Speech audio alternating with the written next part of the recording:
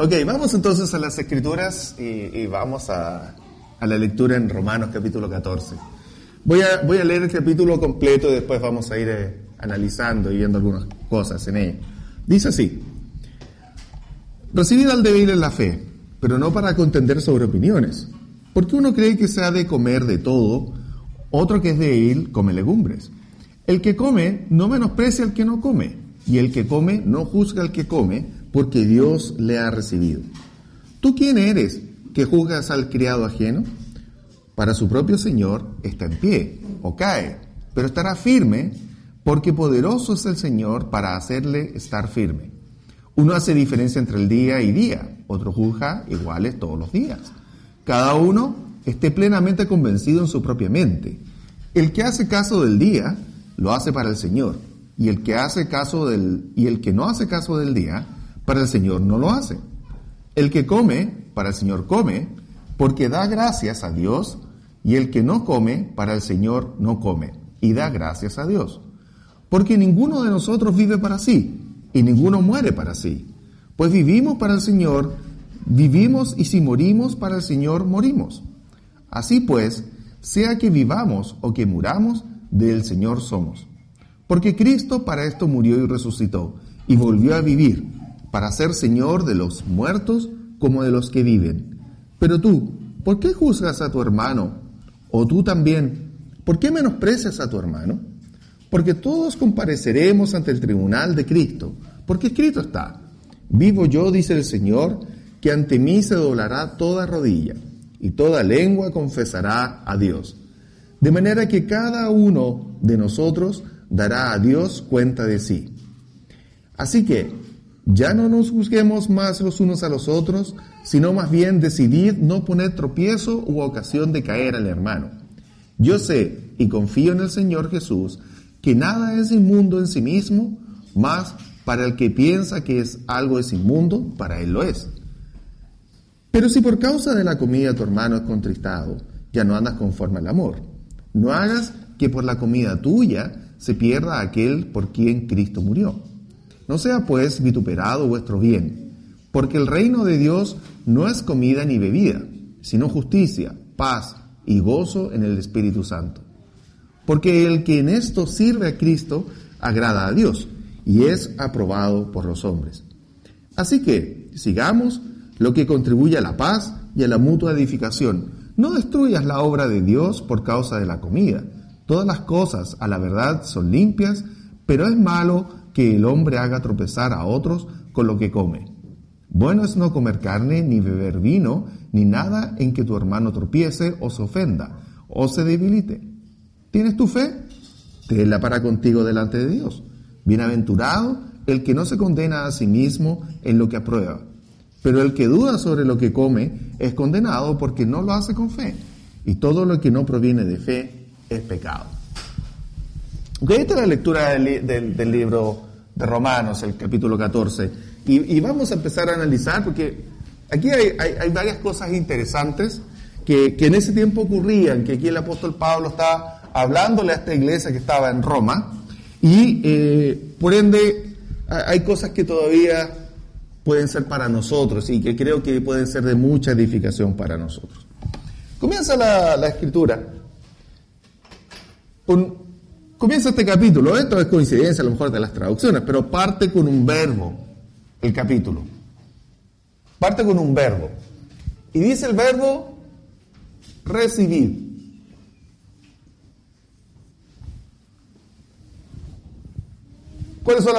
¿Qué significa recibir? A veces a veces un significado es más fácil cuando queremos buscar lo que no significa. Y lo que no significa es rechazar, apartar, menospreciar, dejar a un lado, no querer juntarse. Eso es lo contrario. Por lo tanto, recibir, si lo tomamos en la conciencia, significa acoger. Más fácil ahora entender que lo que sí significa. Acoger, abrazar, hacer parte de uno.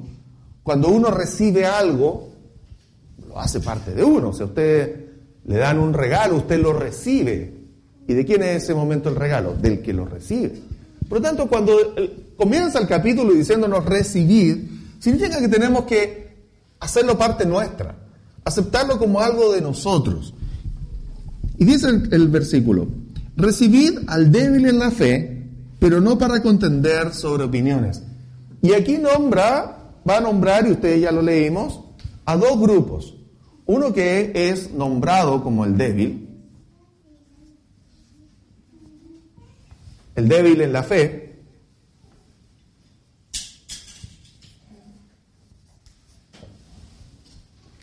al que es débil en la fe, dice, porque uno cree, versículo 1 nuevamente, recibid al débil en la fe, pero dice algo muy importante, recibidlo, pero no para contender sobre opiniones. Y este capítulo parte de ahí. Y parte de lo que es contender sobre las opiniones. Todo el capítulo que vamos a leer y que vamos a analizar no habla sobre las cosas que son doctrinas. No. Las cosas que son doctrinales no son tocadas en este capítulo. Tales como la muerte de Cristo, cómo participar de la cena del Señor, cantar sin instrumentos,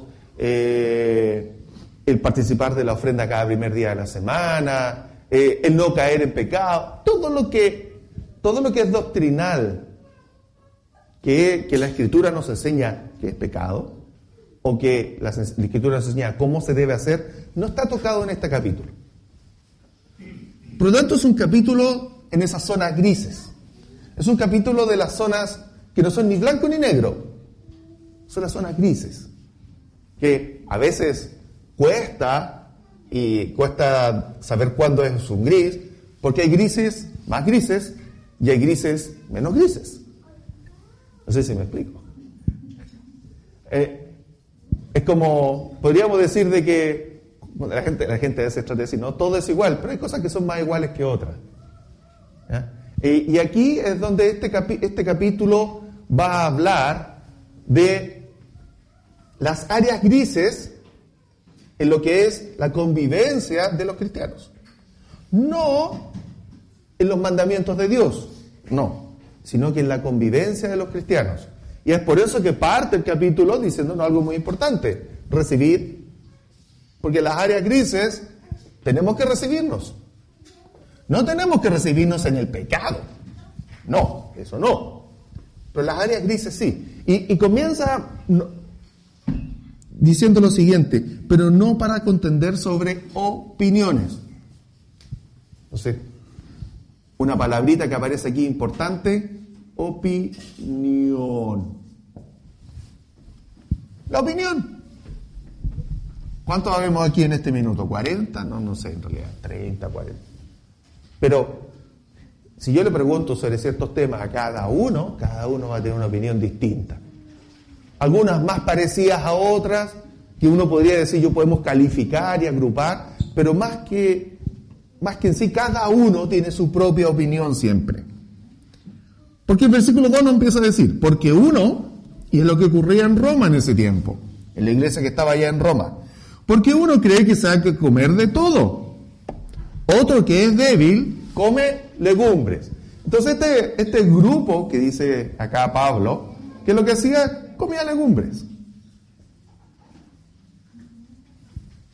¿Es bueno o es malo comer legumbres? Pregúntele a un nutricionista y le va a decir que sí, que es bueno. Usted me pregunta a mí y yo le voy a decir que por favor déjemela lo más lejos posible, pero no me gustan. Pero es un tema ya de gusto. Y ahí es donde entra el tema, ¿no? Opinión. Porque si hablamos de salud, un poquito más certero. Pero si hablamos de opiniones, el gusto, es la opinión, es lo que yo creo. Y dice el versículo 3, el que come no menosprecia al que no come, y el que no come no juzga al que come, porque Dios le ha recibido. Así como estaba el débil en la fe, más adelante lo nombra, está el fuerte, el llamado fuerte en la fe.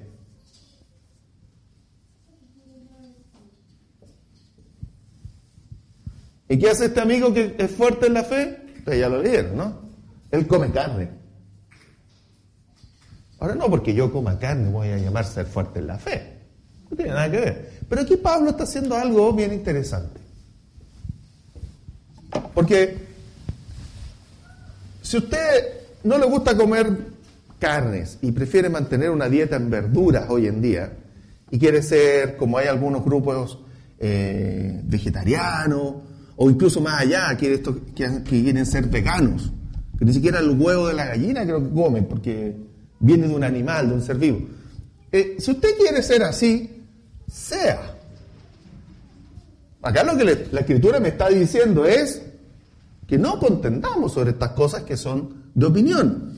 ¿Y qué me dice el versículo número 3? Vamos nuevamente. Dice, el que come no menosprecie al que no come. ¿Qué es lo que hacían de aquí para acá? Menospreciar. Por si acaso ahí dice menospreciar. ¿Ya? Si alguien tiene duda, menospreciar. Pero ¿qué es lo que le dice el apóstol Pablo? El que come no menosprecie al que no come carne. Y continuando dice, y el que no come no juzgue al que come, porque Dios la ha recibido. De aquí para acá, ¿qué es lo que estaban haciendo ellos?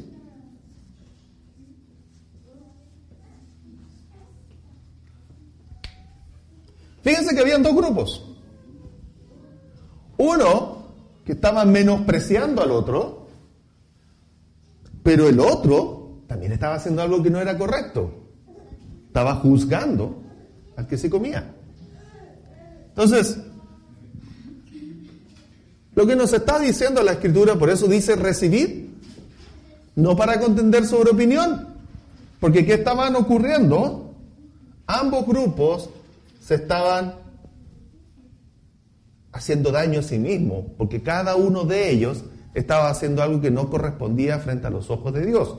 No corresponde frente a los ojos de Dios que menospreciemos a nuestros hermanos. Esto ocurría dentro de la iglesia. Ojo, esto no es algo entre los de la iglesia y el mundo, no. Esto es entre los hermanos en la iglesia. Entonces, si aquí separáramos, ¿no?, las dos bancas, aquí están los que llamados débiles en la fe y acá están los llamados fuertes en la fe. Este grupo menospreciaba a este otro. ¿Es correcto eso frente a los ojos de Dios? No, no es correcto frente a los ojos de Dios. Pero el grupo que está acá, que decía, no, yo no como carne, soy más espiritual, ¿qué es lo que estaba haciendo? Estaba juzgando a los otros. Entonces, había algo doble ahí, que no estaba bien, el menospreciar y el juzgar. Porque el que se creía fuerte en la fe, decía, no, estos están perdidos, son desubicados, o cualquier otra palabra que usted quiera decir, y lo desplazaban, lo menospreciaban. En cambio estos decían, no, yo soy más espiritual, y juzgaban al otro porque le decían, ustedes no son espirituales, y emitían juicio. ¿Sobre qué cosas? Sobre opinión. Aquí no estaban juzgándose o menospreciándose por ser pecadores, por andar mal en los caminos de Dios, por no cumplir con los mandamientos. No. Esto era netamente por un tema de que algunos creían que se podía y otros creían que no se podía comer carne. Porque algunos creían de que había que guardar ciertos días y otros no. Nosotros también guardamos ciertos días. Y es bien especial ese tema. Me puse a pensar y vamos a ir viendo eso. Porque fíjense lo que dice la Escritura. Vamos al versículo 4 ahora. Versículo número 4. Dice, ¿tú quién eres que juzgas al criado ajeno? Para su propio Señor está en pie o cae, pero estará firme porque poderoso es el Señor para hacerle estar firme. Este juicio que había entre ellos, aquí la Escritura está diciendo, ¿y tú quién eres para juzgar? ¿Acaso no tienen un Señor? ¿Por qué andamos juzgando al criado ajeno? Haciendo una similitud entre los esclavos y sus criados. ¿Quién es nuestro Señor? Dios. Por lo tanto, ¿somos criados de quién? De Dios. Haciendo esa similitud, nosotros somos criados de Dios. ¿Tenía uno autoridad de juzgar y emitir un juicio sobre un criado que era de otro dueño? No. Por eso dice la Escritura, ¿y tú quién eres que vienes a juzgar a un criado que no es tuyo? Porque aquí los dos se hacían juicio entre sí. Entre los dos ocurría una denostación. Los dos se hacían bullying. Los dos se criticaban. Porque aquí, obviamente, en este círculo que se formaba, había una crítica, había una acusación, había un desprecio.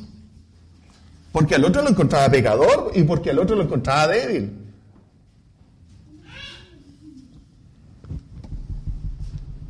Dice el versículo 5. Uno hace diferencia entre día y día, otro juzga iguales todos los días. Cada uno esté plenamente convencido en su propia mente. ¿Cuál era cuál? No nos dice dentro de estos grupos. Lo único que nos dice los grupos eran los que comía carne y comía legumbre. Pero probablemente el que hacía diferencia entre día a día, a lo mejor era este. ¿Por qué este no comía carnes? Es porque en el fondo quería ser más espiritual. Porque él trataba de ser más espiritual de una forma. Porque había sido enseñado de una forma de no comer ciertas carnes, sobre todo si estamos pensando cómo fueron los judíos. El que venía del área judía, en estas iglesias, él no comía chancho o animal de pezuña partida. Pero el que está acá, se lo comía todo el chanchito. Y un pernil con papa es rico. A mí me gusta. Pero ¿se dan cuenta, hermanos, que hay quienes... Ahí había un tema también histórico entre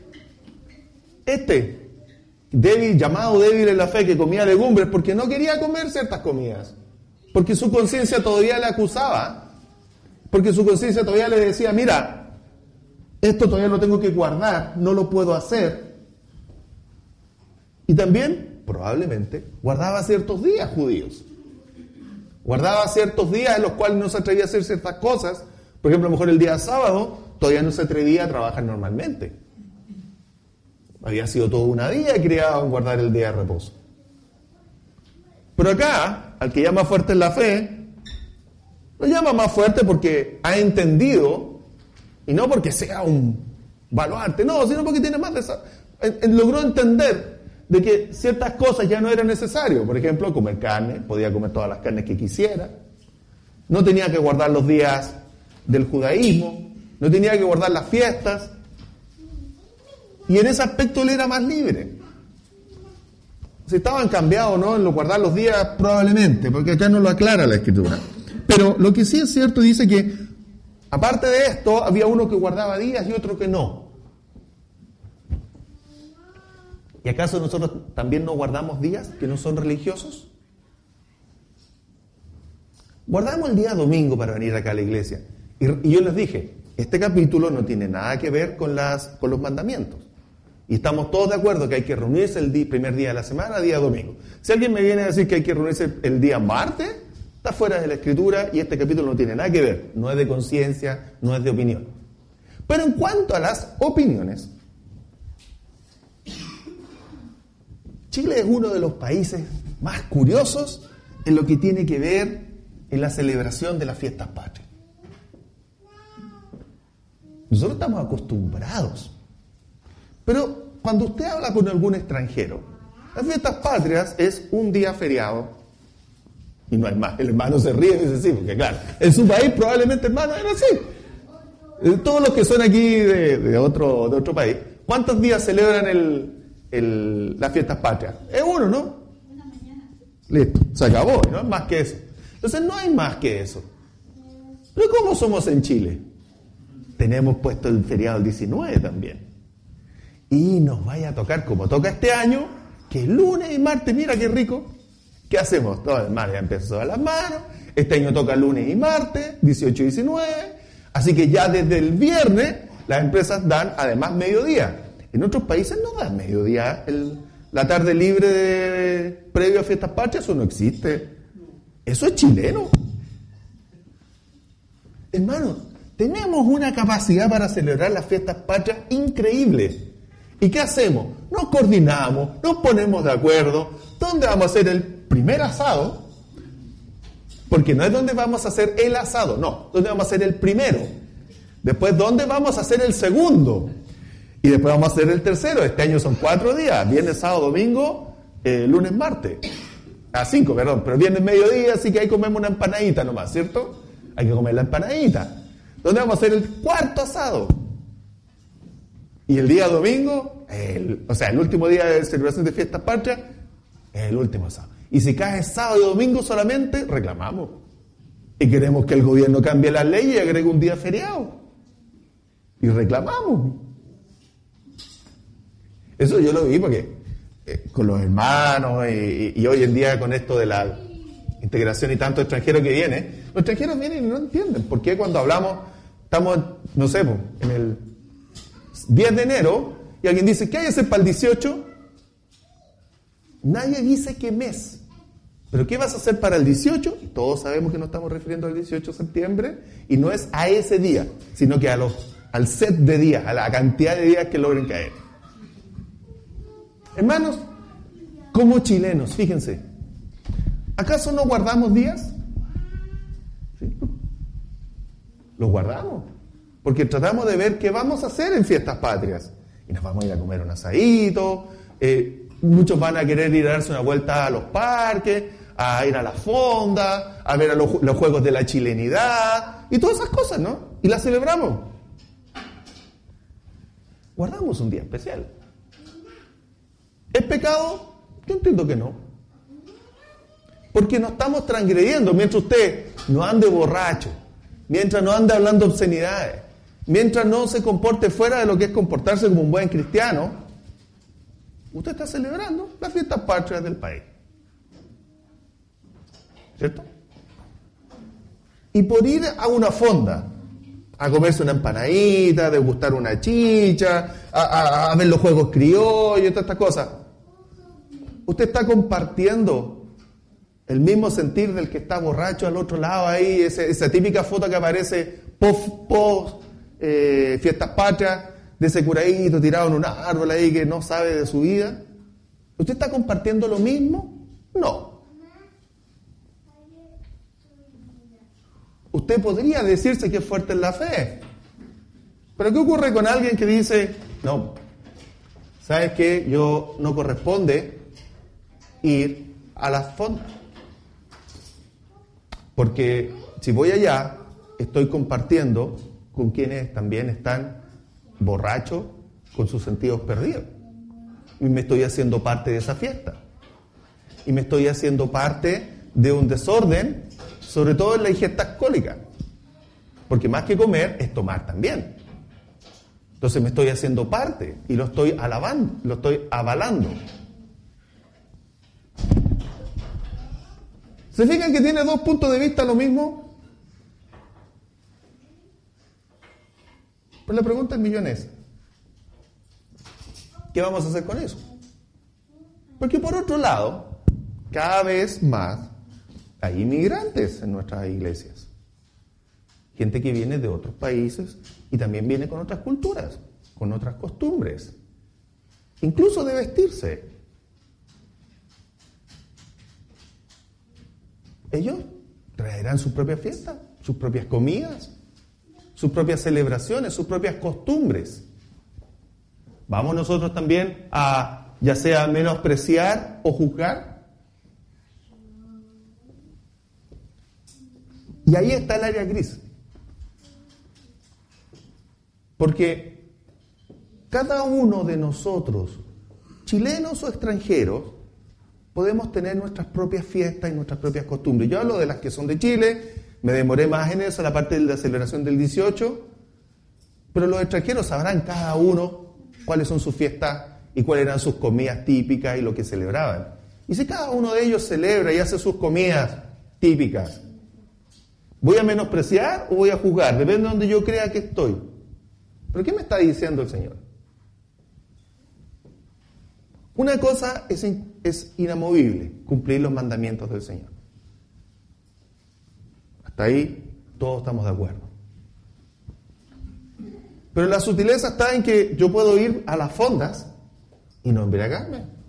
Puedo ir a las fondas y tratar de disfrutar, sobre todo los que tenemos niños. Yo ya la mía está más grande, ya no le atrae mucho la carrera en sacao y esas cosas, ir a ver la granja, ya no le atrae tanto. Pero hay otros hermanos que están teniendo niños chicos y van a llevar a sus niños a que vean los animalitos.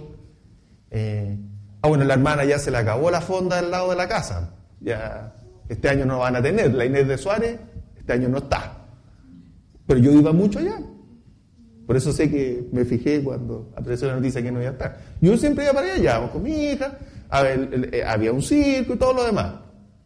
Era como más familiar, había menos curadito. Pero si alguien quiere ir al Parque O'Higgins, por ejemplo, o a esa misma, curados van a ver. O sea, eso no lo podemos negar, van a ver. Pero lo que me está diciendo la Biblia es, bueno, ¿juzgo o no juzgo?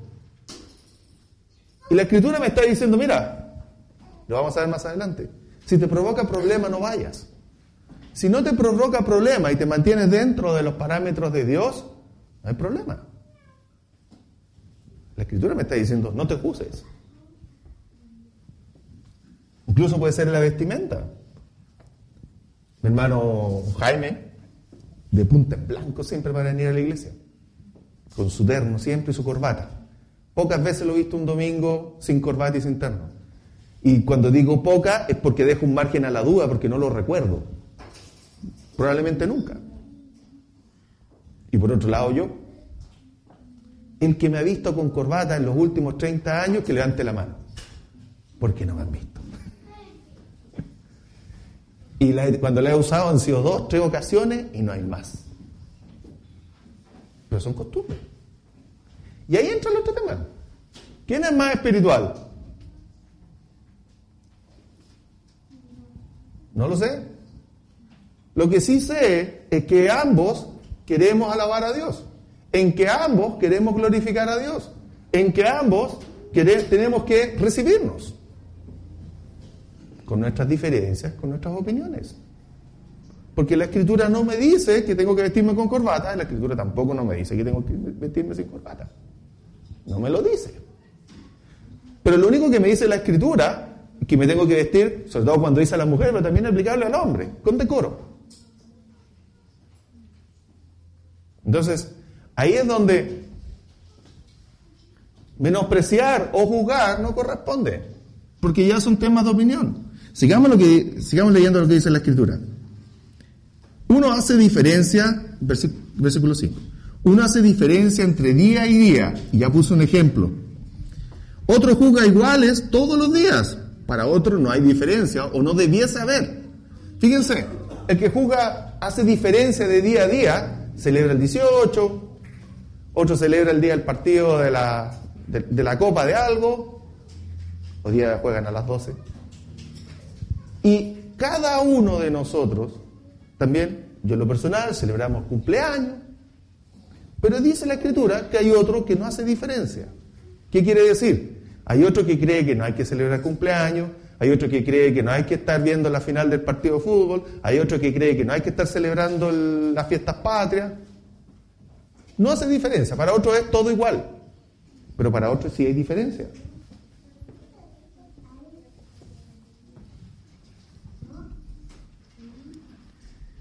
Sigo leyendo el versículo 5. Cada uno esté plenamente convencido en su propia mente. ¿Pero a qué se refiere con cada uno convencido? Cada uno esté seguro de que lo que va a hacer no es pecado frente a Dios. Y cada uno esté atento a no transgredir lo que sí son los mandamientos de Dios. ¿Puedo celebrar las fiestas patrias? Estoy hablando un poco de mi opinión. Pero no puedo dejar de congregarme. Me puede gustar mucho ir a ver el fútbol, pero no puedo dejar de congregarme. Me puede gustar mucho querer celebrar mi cumpleaños, pero no puedo dejar de congregarme. El que hace caso, versículo 6, el que hace caso del día, lo hace para el Señor. Y el que no hace caso del día, para el Señor no lo hace. Y el que come, para el Señor come, porque da gracias a Dios. Y el que no come, para el Señor no come, y da gracias a Dios.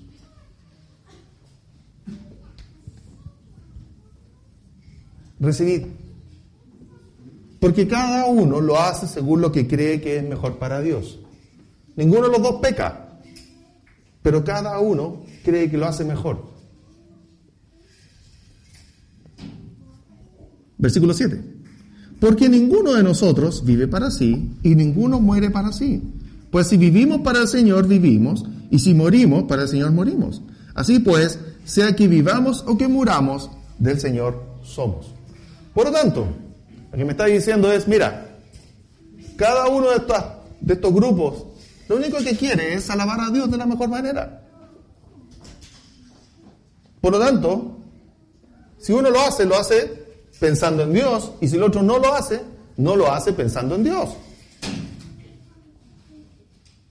Pongo el ejemplo acá, un tema. Semana Santa, llamada por los católicos. ¿Ya? Algunos de ustedes tienen una herencia católica más grande y otros tienen una herencia católica más chiquitita. Yo casi no la tengo. Lo único que tengo de herencia es un par de fotos por ahí con unos curas, pero nada más. Eso es todo. No hay más. Pero hay otros hermanos que sí, han tenido todo un proceso, ¿no? Y tuvieron que después ya de grandes salir de ahí. A lo mejor todavía les pega en la conciencia comer carne en la llamada Semana Santa. Todavía les cuesta. Ahora, ese punto es más fácil porque es un tema que viene de otra religión. O como celebrar Pascua. Y aquí es donde entran los temas menos grises. Semana Santa, celebrar la Pascua. Si yo voy, por ejemplo, con mis familiares y los acompaño, es un tema de todos los años. Oye, ven a comer con nosotros, porque yo siempre me quedo solo en la casa. Pero ven a comer con nosotros. Si yo voy a comer, ¿me hace más o menos cristiano? La verdad pienso que no. No me hace ni más ni menos cristiano, porque yo tengo mi convicción clara. Y si voy a comer con ellos, lo hago ya, ok, para compartir, pero no para celebrar. Mi convicción es clara. Pero aquí empieza la Escritura a decirme, cuidado, porque también yo puedo tener mi convicción muy clara, pero obligo a este otro grupo que dice, mira, mejor que no, a juzgar. Sí, está claro que no tenemos que celebrar Navidad, eso está claro. ¿Por qué? Muchas razones, ni siquiera el día, ni siquiera la forma, no es el mandamiento, es algo inventado por otra religión y así sucesivamente. Pero, hermanos, esos son días que el cristiano se le empieza a revolver esta parte. Y guardar días, comer comidas especiales.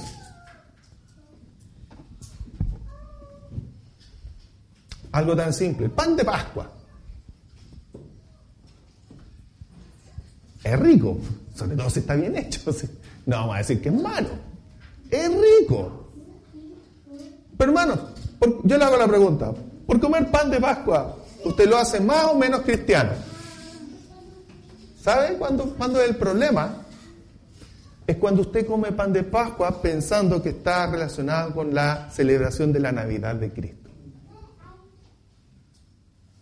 Porque si para usted comer pan de Pascua le da lo mismo y usted está comiendo un queque rico, no hay conflicto. Pero si para usted hay conflicto y sí cree que está comiendo para celebrar la fiesta del nacimiento de Cristo, no coma.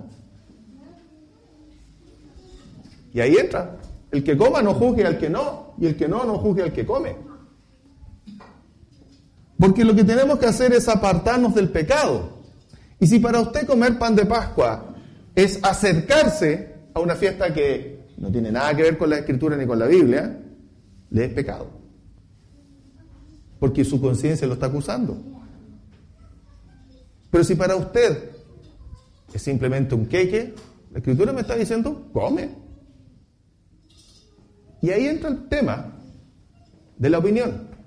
Ahí entran estos temas medio grises. Yo con esta predicación no quiero dar libertad de hacer lo que quieran, porque hay un marco todavía legal más arriba que son los mandamientos del Señor. Pero estoy apuntando a estos pequeños detalles que a veces son más grises. ¿Qué me dice acá? Versículo 9. Porque Cristo para esto murió y resucitó y volvió a vivir para ser Señor así de los muertos como de los que viven. Pero tú, ¿por qué juzgas a tu hermano? O tú también, ¿por qué menosprecias a tu hermano? Porque todos compareceremos ante el tribunal de Cristo. Y cuando todos vamos a compadecer, cada uno va a compadecer de acuerdo a su conciencia en estas cosas. Porque si yo dejé de comer carne para la Semana Santa, llamada Semana Santa, yo en lo personal lo hice para no herir la conciencia de los demás. En lo personal. Yo creo que yo creo que ustedes están de acuerdo conmigo, se puede. ¿Pero por qué no lo hago? Porque tengo una señora que no es cristiana, que ella sí respeta eso, porque tengo vecinos que sí respetan eso, entonces yo malamente me voy a poner a hacer un asado el día viernes. Un tema de respeto por los demás. ¿Pero eso me hace católico? No, porque yo tengo clara mi conciencia que lo estoy haciendo por eso. Al igual acá, me creo fuerte. Como pan de Pascua. Que es rico porque me gusta. ¿Me hace menos cristiano? No, si yo sé que estoy comiendo un queque y no que estoy celebrando una fiesta católica. Ahí entra el problema. ¿Pero cuál es el límite? Frente a esto da libertad para todo ahora. ¿Pero dónde están los límites? Primero, los mandamientos del Señor. Y segundo, la conciencia de mi hermano. No la mía. De mi hermano que está al lado mío. Hasta ahí llego. Y esa es la parte que no hay que olvidar. Porque este tiene libertad, pero en el mundo, en la vida, sabemos que mi libertad termina donde empieza la tuya. Eso es normal. Mi libertad termina donde empieza el mandamiento de Dios. Son las dos cosas. Primero el mandamiento y segundo el pensamiento de mi otro hermano. Si mi libertad o mi creencia, de los dos lados, ojo, de comer o no comer, afecta a mi otro hermano, yo tengo que dejar de hacerlo. Y hasta ahí llego. Y se acabó. Porque si yo sé de que voy a invitar a mi casa a hermanos que se quieren apartar 100% de todo lo que puede hacer Navidad y ni siquiera pan de Pascua comen, ¿corresponde que yo lo invite a mi casa y le ofrezca pan de Pascua? Y ahí entra el límite de la conciencia del otro, de mi hermano, del amor que yo le tengo que tener a él también. Y es por eso yo tengo que recibirlo. No estaré de acuerdo. Creeré que es muy exagerado. Creeré de que está tratando de hacerse más santo de lo que tiene que ser. Podré pensar todas esas cosas. Pero ¿qué me dice el Señor? Recibir. No tengo que menospreciar, no tengo que juzgar. Tengo que aceptar. Y tengo que aceptar a mis hermanos. Tanto el que no hace, como el que sí hace. Porque de lo contrario, dice el Señor, ellos no son tus siervos, tú no los puedes juzgar. Ellos van a ser juzgados por Dios. Dice el versículo 11, porque Cristo está vivo yo, dice el Señor, que ante mí se doblará toda rodilla y toda lengua confesará a Dios. De manera que cada uno de nosotros dará a Dios cuenta de sí. Cada uno de estos grupos va a dar cuenta de sí. ¿Dónde está el pecado? En no recibir, en menospreciar y en juzgar. Cuando son estos temas. Versículo 13. Así que ya, no nos juzguemos más los unos a los otros, sino más bien decidid no poner tropiezo u ocasión de caer al hermano. Yo sé y confío en el Señor Jesús que nada es inmundo en sí mismo, mas para el que piensa que algo es inmundo, para él lo es. Eso dice la Escritura, nada es inmundo en sí mismo. Comerme un pedazo de carne para fiestas patrias, la carne en sí no es inmunda. ¿Dónde estaría el límite? La borrachera, la glotonería, los deseos desbocados. Ahí está el límite. Pero la Escritura me dice que nada es malo en sí mismo. Pero dice ahora el versículo 15. ¿Cuál es el otro límite? Pero si por causa de la comida tu hermano es contristado, ya no andas conforme al amor.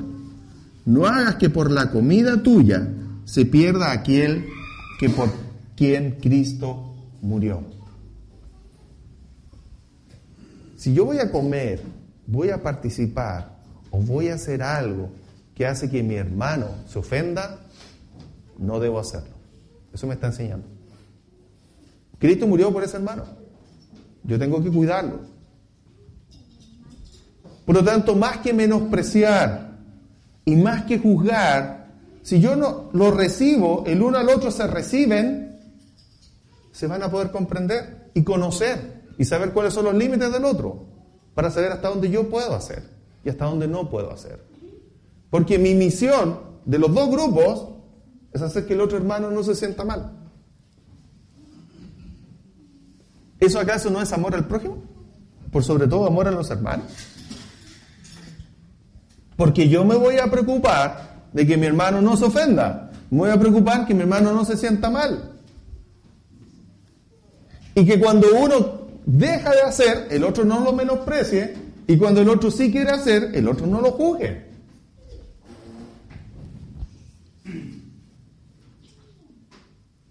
Versículo 17.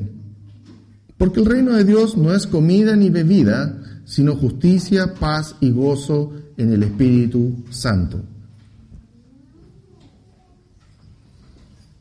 Con este versículo el Señor me está diciendo que todo lo que hemos hablado no sirve de nada porque no es espiritual. ¿Se dan cuenta? Porque el reino de los Dios no es comida ni bebida. El reino de los cielos no es guardar el día de fiestas patrias, que el cumpleaños. No. El reino de Dios no es eso. Por lo tanto, lo que te está diciendo es, mira, todo esto no debiese ser tema. Porque el reino de Dios no se basa en esto. El reino de Dios es espiritual. Y dice, porque el reino de Dios no es comida ni bebida, sino que justicia, paz y gozo en el Espíritu Santo. Porque el que en esto sirve a Cristo agrada a Dios y es aprobado por los hombres. Así que sigamos lo que contribuye a la paz y a la mutua edificación. ¿Qué tenemos que buscar? La paz y la mutua edificación. Versículo 20. No destruyas la obra de Dios por causa de la comida. Todas las cosas a la verdad son limpias, pero es malo que el hombre haga tropezar a otros con lo que come. Entonces, hermanos, si estamos llamados a la paz y a la mutua edificación, la libertad se acaba cuando destruimos eso. Y es ahí donde nos tenemos que preocupar. Y ahí hay mandamiento. Yo podré hacer, o Dios me dará libertad de comer, hacer lo que quiera, dentro de lo que son las leyes de los mandamientos de Dios. Sin salirse de eso, ojo. Esto no es libertinaje, no. Pero si a algún hermano le afecta, dice, no destruyas a tu hermano por esto. No destruyas a tu hermano y no lo hagas criticar para ambos lados, diciéndole que no se debe comer o al otro diciéndole que sí se debe comer. No lo destruyas. ¿Y por qué? Porque si yo amo a mi hermano, lo que menos quiero es destruirlo. Si yo amo a mi hermano, lo que menos quiero es hacerlo dudar, hacerlo caer. Tengo que buscar siempre la paz. Y como dice ahí, la mutua edificación. ¿Qué quiere decir palabra mutua? De los dos lados. Para allá y para acá. Mutua edificación. Eso es lo que tenemos que buscar. Dejar atrás y dejar a un lado el criticarnos por cosas que son de opinión, respetarnos la opinión del otro en ambos lados y convivir en paz, en gozo, para la mutua edificación.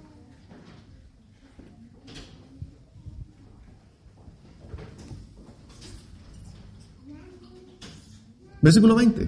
No destruyas la obra de Dios por causa de la comida. Todas las cosas a la verdad son limpias, pero es malo que el hombre haga tropezar a otros con lo que come. Sigue el versículo 20, ¿no? Bueno es no comer carne, ni beber vino, ni nada que tu hermano tropiece, o se ofenda, o se debilite. Tropiece, se ofenda, o se debilite. Si hacer algo para mi otro hermano le ofende, debo dejar de hacerlo. Si hacer algo para el otro hermano le es ocasión de hacerlo, de tropiezo, no tengo que hacerlo. Si hacer algo para mi otro hermano es debilitarse, tengo que dejar de hacerlo. Ahí están los límites.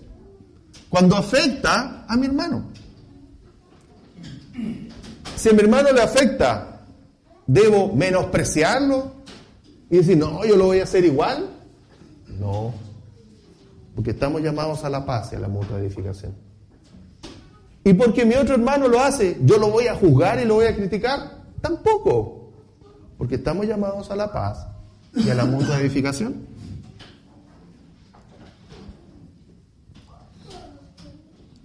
Cada vez más vamos a tener, según dicen las tendencias estadísticas y pronósticos, vamos a tener cada vez más inmigrantes en Chile. Y ahí es donde estos temas pueden volver a aparecer. Porque mientras seamos todos, entre comillas, las mismas costumbres, esto no es mucho tema. Pero cuando empezamos a unirnos, a mezclarnos con otras culturas, con otras costumbres, esto puede empezar a aparecer. Y ahí es donde los que somos acostumbrados, por decirlo así, más fuertes, estamos más acostumbrados nomás.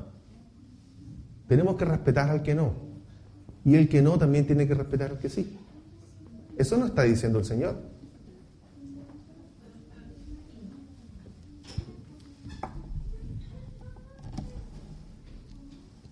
¿Tienes tu fe? Tenla para contigo delante de Dios. Bienaventurado el que no se condena a sí mismo en lo que aprueba. Hermanos, para ir concluyendo, este capítulo no habla sobre los mandamientos del Señor. Solamente está hablando de las libertades que tenemos, pero que son libertades dentro de las áreas que son fuera de, sin romper los mandamientos de Dios, pero tienen un límite. ¿Y cuáles son? El amor a mi hermano. El que cuando a mi hermano le molesta, cuando a mi hermano le es ocasión de caer. No obstante, yo sí creo que a veces hemos caído mucho en esto, en menospreciar y juzgar.